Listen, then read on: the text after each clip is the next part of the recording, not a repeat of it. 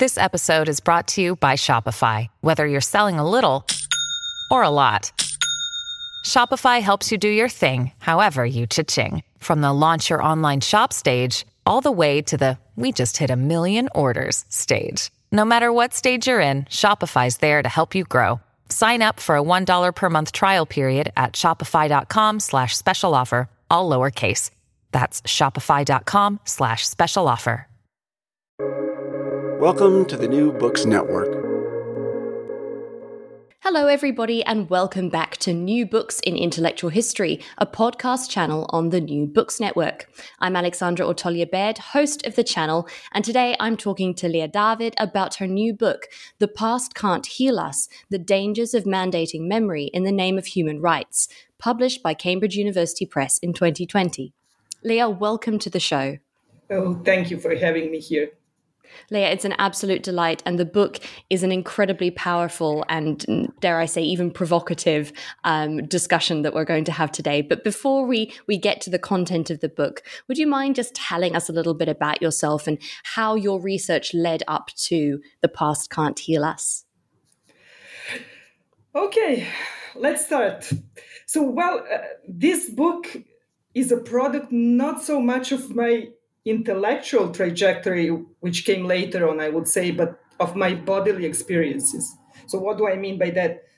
Whereas many scholars draw the inspiration for their work from their intellectual inquiries, this book reflects more than anything else my life trajectory.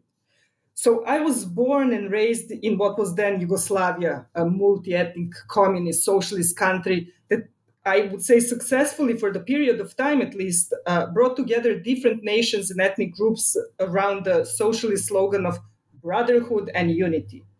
You know, national, ethnic, and religious differences were not ignored, as often argued, but instead were framed as a backstage issue of minor importance, where what seemingly bind the distant people together was this power of socialism.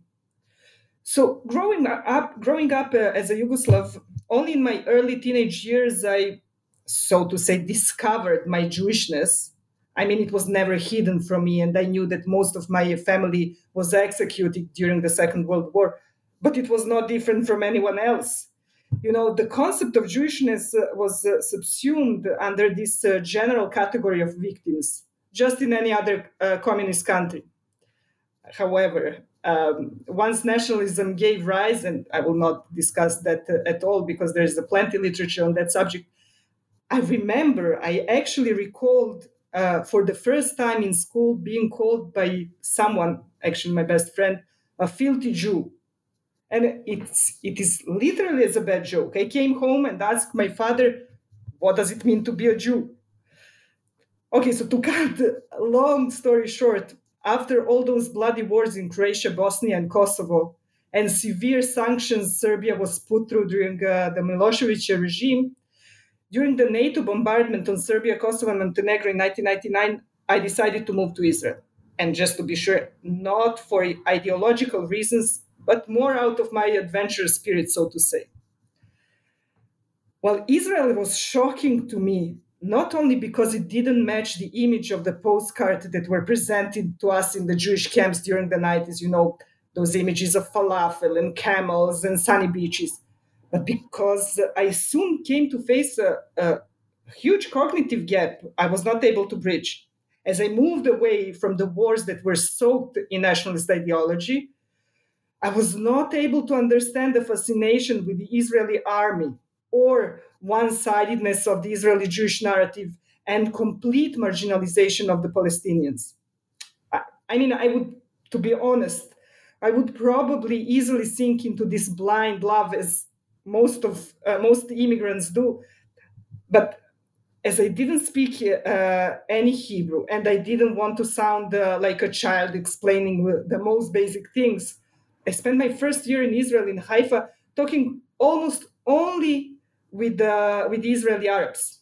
And this encounter of the marginalized, me as a new immigrant and then as Palestinians, was in many ways truly significant in the years to come. Okay, now to make things even more complicated, Though I became a new immigrant based on the law of return that enables every Jewish descendant to move to Israel, I was truly shocked when a clerk in the Ministry of Interior told me that I cannot define myself as a Jew. He said, you can choose whatever you want. You can be an Eskimo, as far as I'm concerned, but you cannot say that you're Jewish. Your mother is not Jewish, so you're not Jewish. Naturally, this once again shocked my identity. Well, who am I then? I mean, I cannot be Yugoslav, as Yugoslavia doesn't exist anymore. I cannot be Jewish, as my mother is not Jewish. And I cannot be Serbian Orthodox, as my father is Jewish. So what am I? I mean, all these stories to tell how ascribing and claiming identity or different identities always made me uncomfortable. At the end of the day, why can't I just decide? But from early on, it was clear to me that my identity, whatever that might be, is mirrored through society and is never free from constraints. It was always clear to me that those boundaries are moving and shifting in times of conflict even more. And now I will add an additional layer. During my MA in general history, I wrote my thesis on what seems to be a very distant subject that I'm addressing in the book, on the costume of women kidnapping for marital purposes in 19th century Serbia. But one thing, though, made me wonder, and later on even defined my preoccupation with memory and memorization processes. How come that girls who were kidnapped, often raped, and experienced extreme forms of violence, their family members were killed or injured, how come that those same girls, after some years, recall this event in such a positive light, often saying the fact that I was kidnapped means I'm worthy, I'm more beautiful, I'm even chosen? What happens in this gap in which they reframe their own painful memories to fit their present needs? All this is, of course, to highlight, but very selectively, the interplay of my own experience with the intellectual curiosity that eventually led to this book.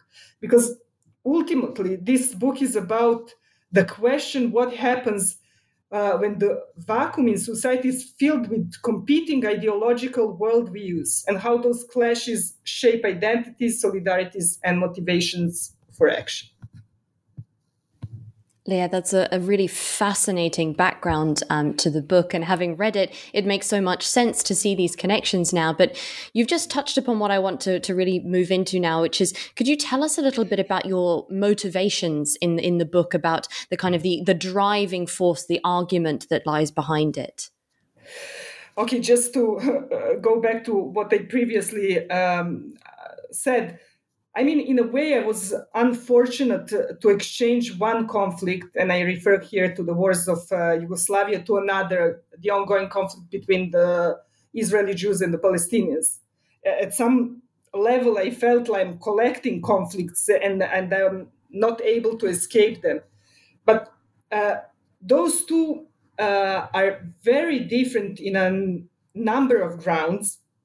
But what they have in common is the importance of memory and memorization processes for both escalating and de-escalating conflict, and the vast involvement of organizations and NGOs that promote human rights and propose a certain way, a proper way in which all parties are supposed to frame the conflict.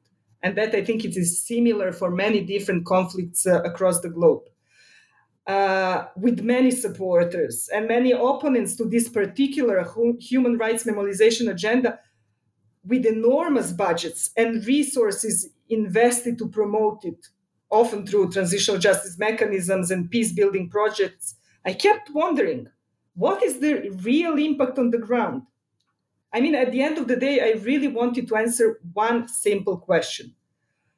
Do people in general, and those who suffered in particular, become more appreciative of human rights norms and values once they, so to say, consume those human rights memorization agenda?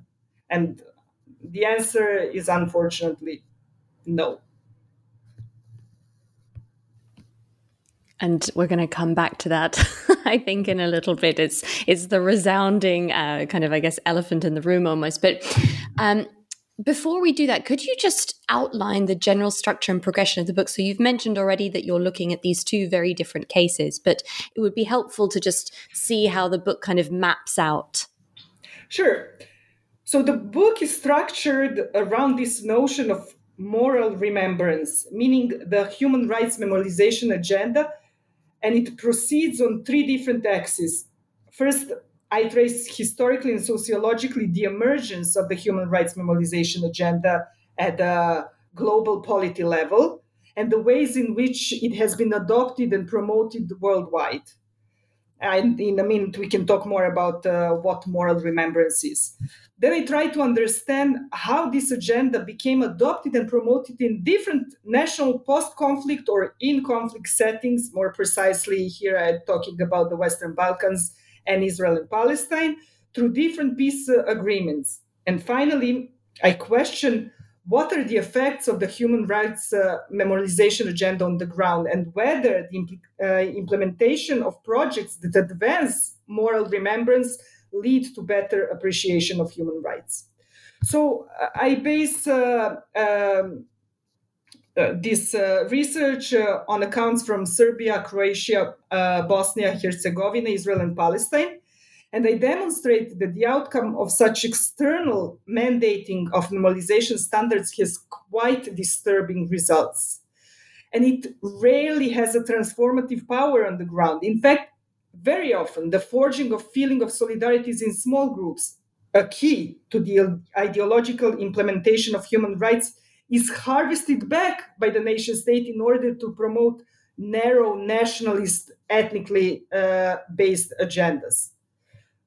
In other words, the focus in this book surrounds the question that I would say in today's ideological turmoil bears much political, moral, and policy-making weight. Can the promotion of particular memorialization standardized norms in conflict and post-conflict settings ensure the adoption of human rights? Can it defeat or at least dissolve nationalist-driven conflict and bring a lasting chance? That's about the structure. So let's circle back to that term moral remembrance, because it is so fundamental to understanding your argument in the book. Could you perhaps give listeners who might be unfamiliar with this concept an explanation of what you mean by this and how you've come to use this term? Okay, I guess no one is familiar with that because I just coined that expression of moral remembrance. So yes, I think it deserves this place and further explanation. So moral remembrance refers to the human rights memorialization agenda. It refers to the standardized ways promoted through the human rights infrastructures at the global level, as I said, in which societies are supposed to deal with legacies of mass human rights abuses. I mean, this process refers to a gradual accumulative development from duty to remember as an awareness-oriented approach to a contested past, meaning let's talk about it just to be aware what happened, to the policy-oriented proper memorialization standards that are understood and promoted as an insurance policy against the repetition of massive human rights abuses, meaning from something that is just a talk into something that is a blueprint. This is grounded in the presumption that proper memorialization is essential for healing societies with a difficult past and moving beyond trauma and violence. The way we understand historical injustice today around the globe is shaped predominantly by human rights memorialization standards, which I call here moral remembrance, that have over the years adopted three main principles: the necessity to collectively face a troubled past, meaning facing the past, collective duty to remember human rights abuses, and the victim-centered approach that puts victims at the heart of memorialization efforts. Again, all this is understood and promoted as an insurance policy meant to prevent the reoccurrence of violent conflict or conflicts. Though all three of those principles have very different sociological, historical trajectories and are rooted in distinct ethical and philosophical ideals. They emerged and became pillars of the human rights memorialization agenda. I mean, in fact, the emergence of moral remembrance and its extensive promotion via human rights bodies and advocates has shaped our current understanding how the proper way to remember past atrocities and human rights abuses should look like. And that resonates, I would say, significantly now with the current movements of historical injustice, whether we talk about Black Lives Matters or any other current movements. And I'm talking here about a new global phenomenon, moral remembrance, that have become deeply rooted in human rights memorialization practices and norms. It is meant to force states to face and become accountable for past human rights abuses. In that sense, states are expected, however, just to be sure, not in an even or equal manner, to conform to the international human rights norms of facing their criminal past and becoming accountable for massive past human rights abuses. However, although states often willingly adopt or at least pretend to adopt human rights memorialization norms, memorialization agendas are almost exclusively enforced through different forms of international pressure. I mean, this is because nation states see their natural and exclusive right in promoting memorialization agendas as means to homogenize distant people, meaning nation-state sponsored memorialization projects were always part of nation-state vocabulary, and now, in a way, it has been resourced or outsourced to international community. And this is important to stress that the human rights memorialization agenda is always filtered through the needs of nation-state. And that is important. We will talk about it probably a bit more later.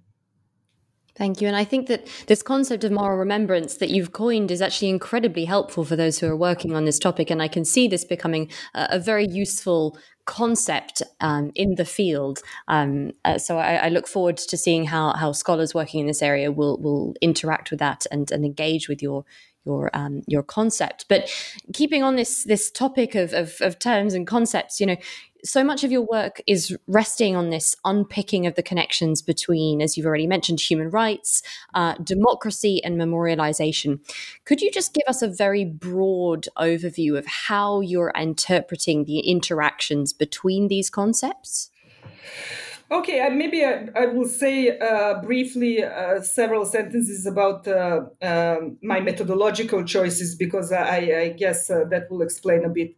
So I use this historical sociological method to understand actually how different notions and concepts developed throughout different historical periods, and to trace the emergence of the human rights memorization agenda, I used many documents and policy reports issued by the various human rights bodies and organizations that address memorization processes after massive human rights abuses. And we will talk about it later on, how that actually the whole that field developed. For the chapter on micro-solidarity and the ways in which people on the ground internalize or not human rights values, I focused my attention on one particular practice, facing the past dialogue encounters, or what is called dialogue projects. I mean, we see those all around the world, as I assumed it bear the best promise for people to adopt human rights values, because those encounters are continuous and bring people from different communities together to talk about the conflict. So I presume that this is methodologically more accurate to focus my attention on those facing the past dialogue project than to let's say, analyze monuments or museums or any other medium that also embodies this notion or this logic of moral remembrance. And here I used whatever was available, to be honest, documentaries and NGO evaluation reports and transcripts and previous studies conducted on the subject. I hope it gives some brief idea how I developed my concepts. Certainly does. And you do have a very rich methodological background in the book. But let's talk a little bit about these 6 theses that you present, which you break down basically in turn over the course of the chapters. And the first of these is explored in chapter 2, which is called Human Rights as an Ideology, Obstacles and Benefits. And here you argue that actually interpreting human rights as an ideology is beneficial in understanding how human rights function actually in practice. Could you perhaps explain why you've taken this view of human rights and how it really breaks away from many of the traditional readings about this issue? Yes. Okay. I suspect that already at this stage of my work might get contested on so many different levels because we don't tend to hear often about human rights as an ideology, or if we hear about human rights as an ideology, we think about it in a very negative manner, as we wanted to curse it or something like that. But I say here something completely different, that as to understand the question that I want to understand, how actually those values are implemented or not implemented on the ground, I think that this theoretical model is really helpful. The global rise of a moral remembrance model and its alleged ability to transform values is best tested, I argue, if we apply theoretical knowledge about ideologies when assessing how values get embedded and accepted on the ground. And here I use the model developed by the leading scholar of nationalism, Professor Sinisa Malešević, which shows that any ideology needs 3 conditions to successfully implement the ideological messaging and values. So first thing is this organizational power, a fancy word that says that actually describes how institutions, discourses, and practices grow and get this organizational power. Meaning, the more human rights institutions operate on the ground, the bigger is going to be their power.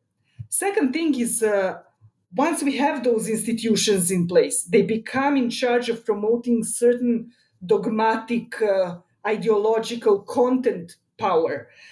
In this case, that of moral remembrance of human rights abuses and historical injustice. But the third condition is that the forging of attachments of solidarity between group members that can push them into a moral action based on this ideological reception needs to be apparent on the ground. In other words, both institutions and dogma are necessary, but not sufficient precondition to make human rights an emotionally recruiting ideology. We need something else to happen on the ground for that ideology to be implemented. So hence, the major question I ask in the book is, once the discourses, practices, and the logic of moral remembrance hit the ground, do people internalize human rights values in the long run? And I present here 4 major claims. First, that moral remembrance clashes with the nation-state-sponsored memorization agenda. Second, that moral remembrance, in fact, strengthens the categories of nation and ethnicity, not the other way around. Third, that moral remembrance produces new social inequalities. Yes, that is depressing. And fourth, that moral remembrance does not make people more appreciative of human rights values. Yes, depressing.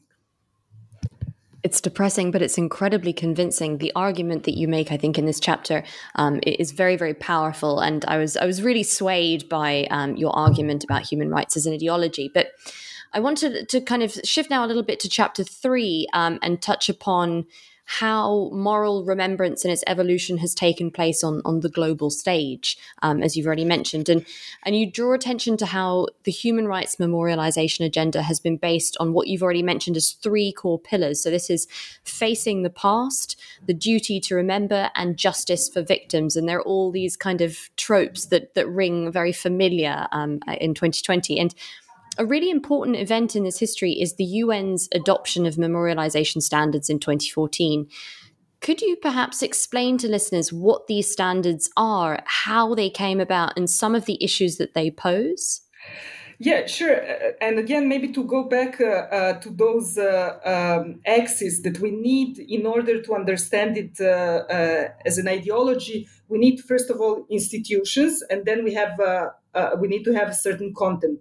So actually, in this chapter, I really unpack this emergence of the human rights memorization agenda. So, moral remembrance prescribes standards of a proper way of remembrance of the past atrocities. And the institutionalization proper of the human rights memorization agenda started, I would say, in 1948, immediately with the adoption of the Universal Declaration of Human Rights. And although the declaration was not tailored to address memory issues per se at all, it is the single most important statement of ethics and world vision, and its authority is unparalleled even for memorization processes. However, at the beginning, the human rights understanding of memorization processes was developed only on the fringes of the core human rights agenda. Second World War and the Holocaust led to a whole range of normative and institutional changes that primarily focused on preventing human rights suffering that took memory really for granted. The importance of memory surfaced only gradually in the years that followed. Though the processes by which individuals and groups remember or forget the past has been a concern for centuries, the rapid growth of memorization across the globe during the 80s and the 90s might be explained by the fact that memorization became a crucial representation for the identity politics struggle. And I'm saying here in particular since the 80s and even more in the 90s when identity politics established the importance of witnesses after the Soviet Empire collapsed in 1989. It became clear to all parties involved in the process of memory construction that memory is not a guaranteed right, but it is a privilege. And the increasing importance of memory also has to do both with the development in technology, of course, and the inclusion of post-traumatic stress disorder, PTSD, in the 80s as a recognized medical diagnostic classification. Because once accepted as a syndrome, PTSD validated not only rights to pensions, medical care, and public sympathy, but also the commemoration of traumatic memory. I mean, those processes of, so to say, obsession with memory coincided with the dilemmas experienced in the 80s by human rights activists, lawyers, legal scholars, policymakers, journalists, donors, political experts in relation to places such as Korea and Chile and South Africa and Brazil and Uruguay and Guatemala and Haiti and Poland and other places that were concerned with human rights and the dynamics of transition to democracy. A new sort of human rights activity was generated, coined transitional justice, and understood as, and here I want to use a quote, the full range of processes and mechanisms associated with the society's attempt to come to terms with a legacy of large-scale past abuses in order to ensure accountability, justice, and achieve reconciliation. Big words, yes. Transitional justice included criminal prosecutions, truth commissions, reparation programs, and various kinds of institutional reforms. The paradigm of transitional justice, which included not only juridical but also political and social mechanisms with a strong focus on memorialization, was intensively promoted from the late 1980s on, and has become, together with peace building, the main ideological force behind the human rights memorization agenda. Well, this institutionalization of transitional justice as part of human rights agenda became potent with this what they call organizational power, to put pressure on states to comply with norms set by transitional justice institutions, which also included memorialization processes. But to impact memorialization processes on the ground, different organizations and institutions and NGO bodies, through the work of knowledge-based expert groups, gradually developed policy recommendations and briefings. And together with principles of reparations, the UN General Assembly in 2005 discussed in length the principles of memorialization standards as pillars of the broader issue of reparation, arguing that these principle may bring about reconciliation in divided societies, and they are to be considered as the best roadmap for memorialization processes. I mean, there are two important reports issued in 2013 and 2014, one on history textbooks and the second on the standards of memory that were presented at the UN General Assembly. So they put forward standards of proper memorialization saying, and I quote, Western memorial models commemorating the victims of Nazism, while not always the most adequate or appropriate, have become a template, or at least a political and aesthetic inspiration for the representation of past tragedies of mass crimes. So this sets the whole tone, how actually Holocaust became a model for these standards of memory. And we see this culminating in 2013 and 2014. Memorialization has become mainstream within the field of cultural rights. However, many other memorialization policy briefings were issued, and not only by the UN, but also by the US Institute of Peace and many other NGOs. And here I think it is worth of mentioning a Dutch-based NGO, Impunity Watch, that issues several memorialization policies for Bosnia and Herzegovina, Guatemala, South Africa, for Burma, Indonesia, Nepal, Sri Lanka, Thailand, and many other places, together with what also became the main memorialization document, Guiding Principles for Memorialization, issued in 2013, and later in 2014, Memory for Change, Memorialization as a Tool for Transitional Justice. So we see actually how this growth, exponential growth of the importance of memorializations for post-conflict settings. So all those memorialization policy reports both were shaped by the experience, but also were shaping the practices, discourses, and vocabulary on the ground, just to promote this agenda of moral remembrance, when there is a proper way to remember the past that will ensure that we will not go back to violence.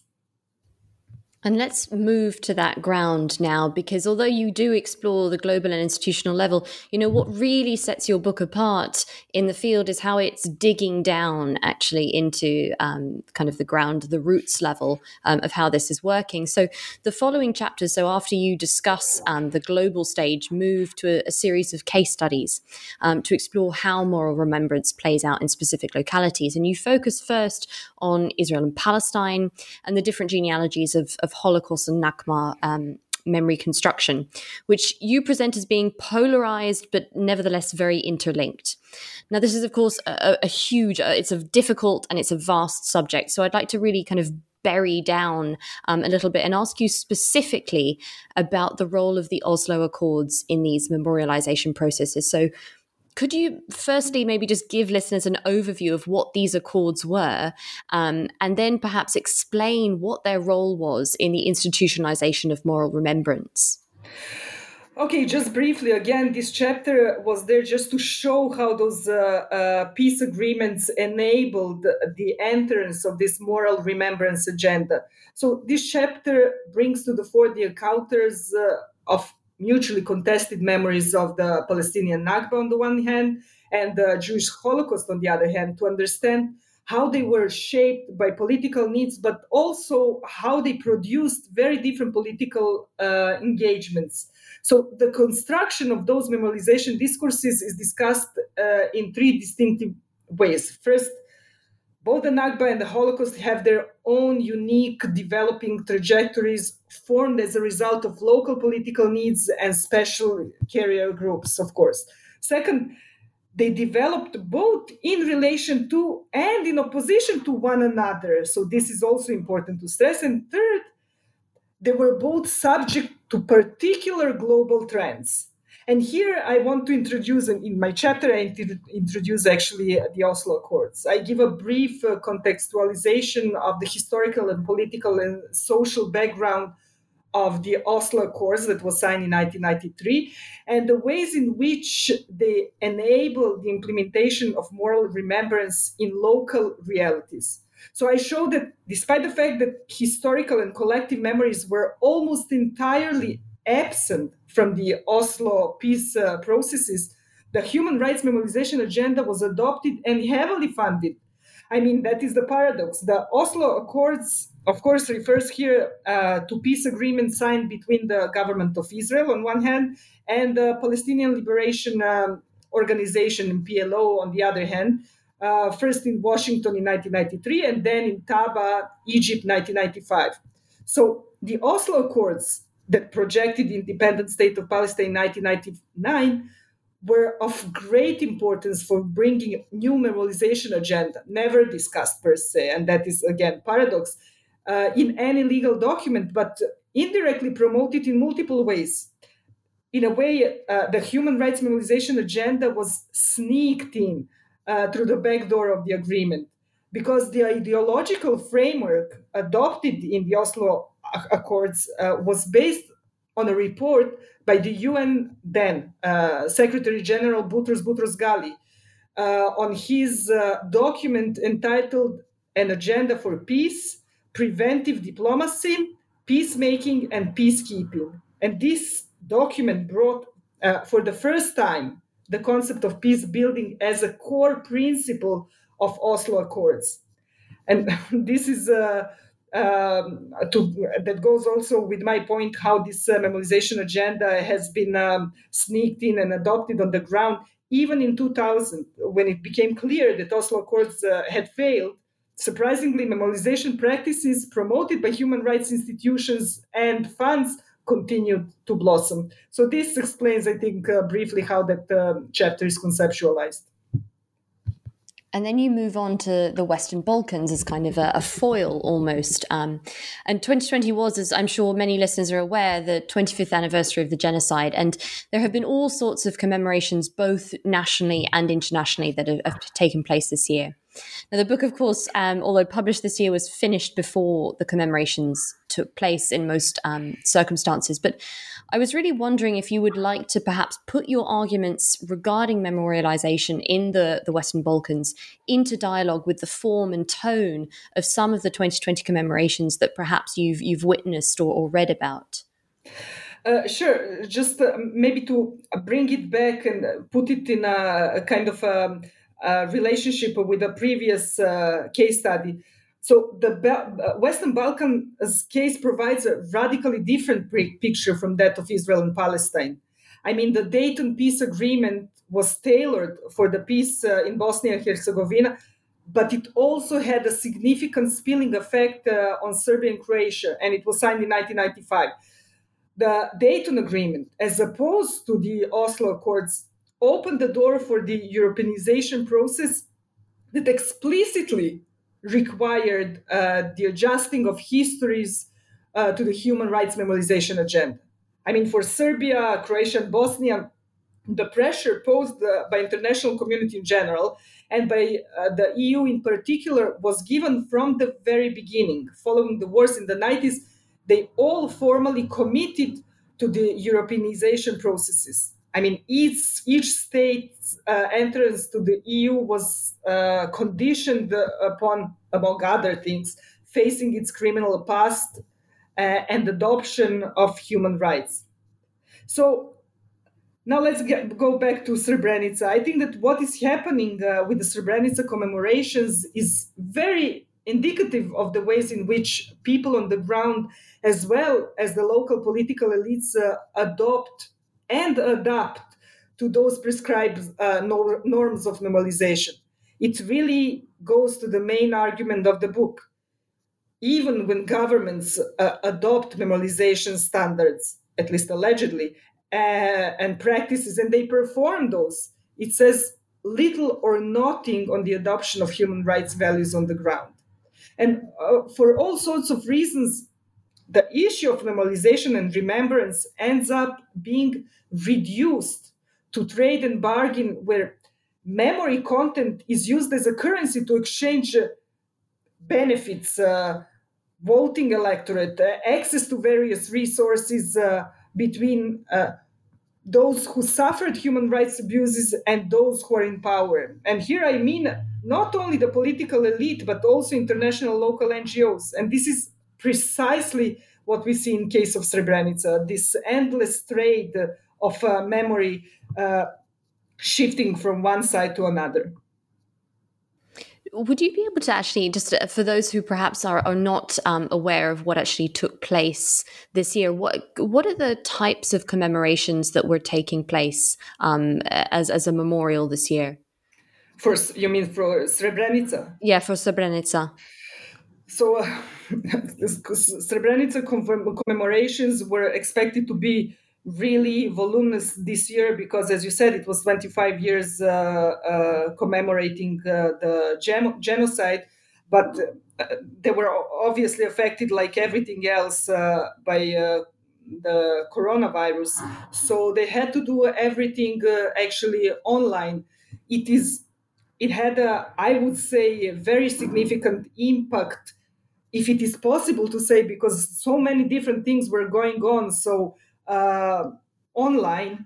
So they had a line of different programs, testimonials, and this beautiful installation, artistic installation with coffee cups that was moving from one place to another in Bosnia, resembling those missing people and those missing talks with people and their life. I think that was a really very powerful commemorative message, if we can say. But on the other hand, because of this need to move online, it ended up that we actually couldn't see anyone going there and performing those apologies as Serbian President Vučić did 5 years ago when he came to Srebrenica after being in a way pressured and forced by the international community to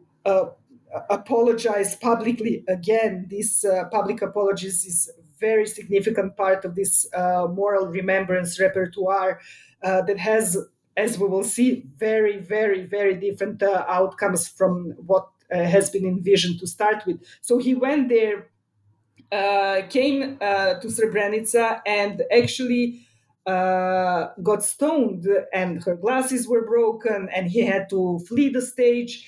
But it ended up framing him as a victim, because he went there and he did what was expected from him, but he was not welcome. So we see this troubling spill out from this standardized way in which we are supposed to perform practices and the norms in a way in both local and international arenas. They often end up with completely different results.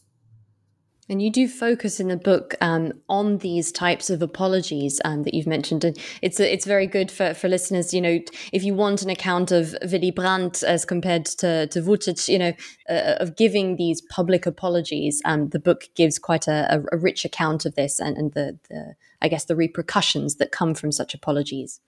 But I'd like to come back to just the comparisons that you were making between Israel and Palestine and the Western Balkans. And it's very clear, considering the content of the book, why you've chosen these as case studies. But could you perhaps expand a little bit more on how these comparisons between these different cases contribute to your refinement of this concept of moral remembrance?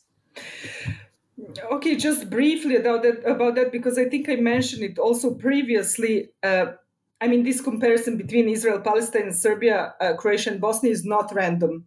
And as I mentioned, those conflicts differ significantly, which was partially the reason why I wanted to take them, because I wanted to see if they're so different, what happens if we focus on memory and memorization policies. Can we actually understand something common about conflicts that are so different? So, and why? Because they have in common this centrality of memory embedded in the conflict. So for Israel and Palestine, the centrality of the Holocaust legacy serves as a diversion from Palestinian suffering, a fundamental issue in their already 7 decades long conflict. And for Serbia, Croatia, and Bosnia, contested memories from different historical layers affect the region in every possible sense, and in making it a spark away yet from another conflict. So in both settings, however, attempts to mandate the remembrance of past human rights abuses through the global human rights infrastructure actually ends up in perpetuation of those conflicts and not in the promotion of human rights. So that was really interesting for me, because in conflicts that are so different on so many different grounds, we actually see that conclusion is the same. So you then move on and drill even further down into the ground in chapter 6, which is called Human Rights, Memory, and Micro-Solidarity. And you're really examining here how moral remembrance comes into conflict with nationalist and ethnic collective memory on the ground. So solidarity is not something that's usually factored into this constellation of concepts. So I was wondering if you could expand on how solidarity, and in particular this micro-solidarity that you focus on, connect to both human rights and memory in the context that you've studied? Again, for me, this chapter was make it or break it. I think that's the crucial chapter, actually. Also for this theoretical conceptualization of human rights as an ideology. Because again, so far I was talking about institutions and I was talking about the content. But here I really wanted to dig deep and to see what happens on the ground. And in that sense, I had to go into this notion of micro-solidarity. The concept of micro-solidarity as a solidarity that develops within small-scale face-to-face encounters relies on the threefold axis of ideology. As I said, we have institutions, we have content, and finally, solidarity as a crucial element to elevate certain worldviews and push people into a collective action. And in that sense, I used Randall Collins with his book, Interaction Ritual Chains, who made a major contribution to our understanding of the development of micro-solidarity in small group encounters. So, drawing on numerous human rights projects and normalization initiatives in both the Western Balkans and in Israel-Palestine, I analyzed, as I said previously, facing the past dialogue groups that bring people from opposing communities together, such as, for example, victims and perpetrators from different ethnic communities. So, facing the past encounters ritualize actually historical narratives, and they generate strong emotions between participants, such as anger and fear and excitement and pain. And together, they also build a particular vocabulary of sentiments, which I show end up strengthening ethnic homogenization and group polarization. And I'll give you here an example. Let's take, for example, a participant who is a Moroccan Jewish, so who has no direct family experience of the Holocaust. He starts this program as an individual, completely different with other Jewish or Palestinian participants. But during the course of the dialogue project, this participant will internalize the Holocaust narrative as an essential element of the Jewish identity. And by the end of the project, he will start talking what they call we talk, moving from I as a form of individual identity, I do this, I like this, to we talk as a collective, ethnically bound identity, meaning we often see people like him ending up saying, we who suffered Holocaust at the end of those projects. And I think this is fascinating because it achieves completely different result from the desired one. And we have those practices around the world, and they're funded enormously. Why?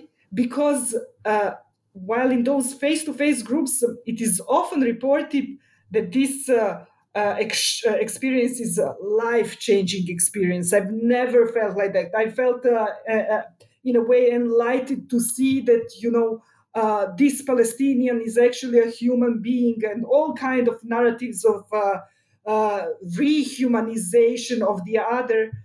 And it even produces real feelings of solidarity. This is actually what we often see in those NGO reports among the group members. In the long run, though, we see that this solidarity does not translate into human rights values for all sorts of reasons. In other words, moral remembrance does not offer a real alternative to sustaining those emotions and transforming them into a solid, long-lasting human rights values. In fact, I argue that moral remembrance does not offer sufficient infrastructures to compete with a narrow, ethnically based nationalist perception of collective memory, but instead often ends up reproducing those nationalist narratives and practices, just as I mentioned in my previous example. And I think what's also so striking about this chapter is, we're all aware of these programs and these groups and these initiatives, but it's just how many they are in number, and how much funding and how much dedication has really gone into these kind of face-to-face encounters. That's something that I found really striking. And for those who are interested in this topic, your book gives a really very rich account of the kind of short-term history of this. So I'd really recommend reading it for that purpose. Maybe just one sentence. They're hugely funded, again, because this short-term effect always says they're life-changing, but also they're really fun. They're really fun because they take people out of their own, bleak realities. And actually, the most significant part of those programs or those projects is what happens backstage, not when they talk about histories, but when they laugh, when they play guitar, when they tell jokes and things like that. That actually bears potential, not the other way around. So I just wanted to clarify that. No, and I think it's very important to say that, in spite of the claims that you make are very powerful and very kind of direct, but you are also incredibly measured and temperate in, the conclusions that you draw at the end. This is not a criticism necessarily of the concept of human rights and human rights generally speaking, and all of these projects. I think it's just a very measured critique of perhaps how we can go about things in a better and more productive, perhaps, way. But on that note, I'd like to move then to your final chapter, and this is where you reflect on the significance and possible dangers of the new global moral remembrance regime. And one part of this you explore is what you describe as the Europeanization of the Holocaust, which I found particularly striking and very, very interesting. Could you explain to listeners what you mean by this, and perhaps what this process of Europeanization tells us about the interactions between nationalist sentiment on the one hand and moral remembrance?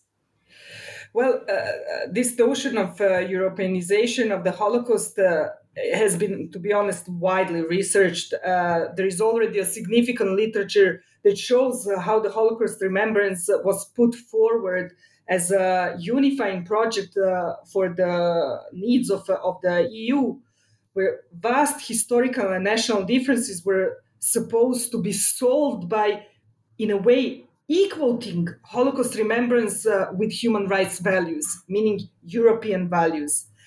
This Europeanized version of the Holocaust remembrance rests precisely on those three principles of moral remembrance. We, as a community, need to face our troubled past. Just pay attention, it stays unclear who are we here. We have a duty to remember and to remember victims in particular. So this Europeanization of the Holocaust remembrance, as I said, we can see in standardized history books, in standardized versions of the Holocaust museums, that they though might look completely different. Actually, their content, their bare content, is quite standardized and really the same. And in that sense, moral remembrance, when using the Holocaust remembrance as a template, is actually ending up in uplifting the category of victims to celebratory status of a hero, which in turn opens up a political space for claiming victimhood status, both on an individual and a collective level. But here's the thing. Though human rights memorization agenda is allegedly tailored to encourage victims to speak, to keep this purified status of victims, one has to adopt a particular narrative and to filter memory content that does not fit this particular purified narrative. For example, a rape victim in Bosnia. To keep this status of a victim and consequently the benefits, will often not report that she moved on, got married, maybe even has children, let's say, because she has to fit the simplified narrative of a victim. Because once a victim, always a victim. Another issue with moral remembrance is that actively enables transmission of those simplified categories of victims, perpetrators, and bystanders, and not the other way around. For example, members of the third generation of Hutu in Belgium are still marked as perpetrators, though many of them have never even been in Rwanda. Not just the descendants of Holocaust survivors are still regarded as victims, but practically all Jews, regardless of their geography or age, are regarded and treated as victims. And often we see how they use that status. Paradoxically, under the pretense of moving beyond the ethnic divisions, the logic of moral remembrance, in fact, advances the generational transmission of these fixed categories, making them almost impossible to escape. So it actually binds a categorical system of victims, perpetrators, and bystanders to their ethnic and religious identity, and not to human beings as a whole. And to start with, the whole purpose of human rights was to place, focus on human beings. Thus, moral remembrance produces on the ground endless struggles and politics over victimhood, actively producing hierarchies of suffering and ending up in promoting some victim groups while many others stay completely marginalized. As a consequence, we often witness two outcomes: a re-eruption of ethnic hostilities and new social inequalities. So this is important. Why social inequalities? Well, because in practice, this means that for both human rights groups and for political elites, the suffering party can gain status only through the position of victims, which needs, as I said, to be constantly reaffirmed. It is precisely here in the day-to-day politics of victimhood that new social inequalities are being produced. This process of reaffirming victim status has two direct implications. First, the need for this ideal type of victim means that victim groups inevitably, and not only that, often in a very conscious manner, engage in homogenizing their group members, meaning they are selecting only and accepting only group members that can perform this simplified ideal victimhood. The side effect of such homogenization process results in an attempt to sanction any complexities or messiness, as it might jeopardize the victim position in the power struggle between two opposing camps, that of the human rights and of nationally centered ideologies. Just imagine those victim groups that are actually trying to get attention from both those camps, and attention, benefits, etc., etc., etc. Secondly, and even more importantly, this process of homogenizing and pushing of the victim groups into this framework of ideal victims means that other victim groups become understood as rivals and opponents in the struggle for scarce resources. And in reality, this means that both the nationalist and human rights-centered ideologies are often used to form new class divisions that is based on differential access to state power and bureaucratic apparatus, as well as to external funding. In other words, what I'm trying to say, if a group manages to reinforce this status of ideal victims that is clean of any contestation and messiness, it has chance to actually apply for different fundings. If not, there is no place for messiness in this system of moral remembrance. And so that's why we see how this actually moral remembrance is perpetuating and producing new social inequalities on the ground. And that leads so nicely into my final question, Leah. I'd like to turn now to the title of your book, which is The Past Can't Heal Us. And when we speak about memory and memorialization, we often speak, as you've just mentioned, about the activities of remembering and forgetting, about accepting and healing, and about victims and of perpetrators. You know, in your view, to what extent is this language really the product of the moral remembrance agenda? And how might we speak about history and about memory and trauma and human rights without opting into this unified, homogenous discourse? I would say it is entirely the project of the moral remembrance agenda. I mean, we literally have no other vocabulary developed to address issues of memory, trauma, and suffering. But it is even more than that. I would say moral remembrance is deeply intertwined with this neoliberal thinking, where we often tend to place symbolic or monetary values on human suffering, whether through apologies, erection of monuments and museums, or through demands for restitution or reparations. And placing capitalist value on individual or group suffering tends to reinforce victimization hierarchies, national sentiments, and it ends up producing new social inequalities, as I mentioned before. This is ultimately wrong for the simple fact, because life is worth more than we should, and we should not reduce it only to this simple price list. I would say that the first step to build different vocabulary and, more important, different visions of the possible futures has to start with simply realizing the trap of the human rights memorialization agenda. And that is a very salient point that I think listeners can take away. Leah, thank you so much for revealing, all about the book. I've enjoyed our interview greatly. But before we let you go, could you just give us a quick glimpse into what you're currently working on?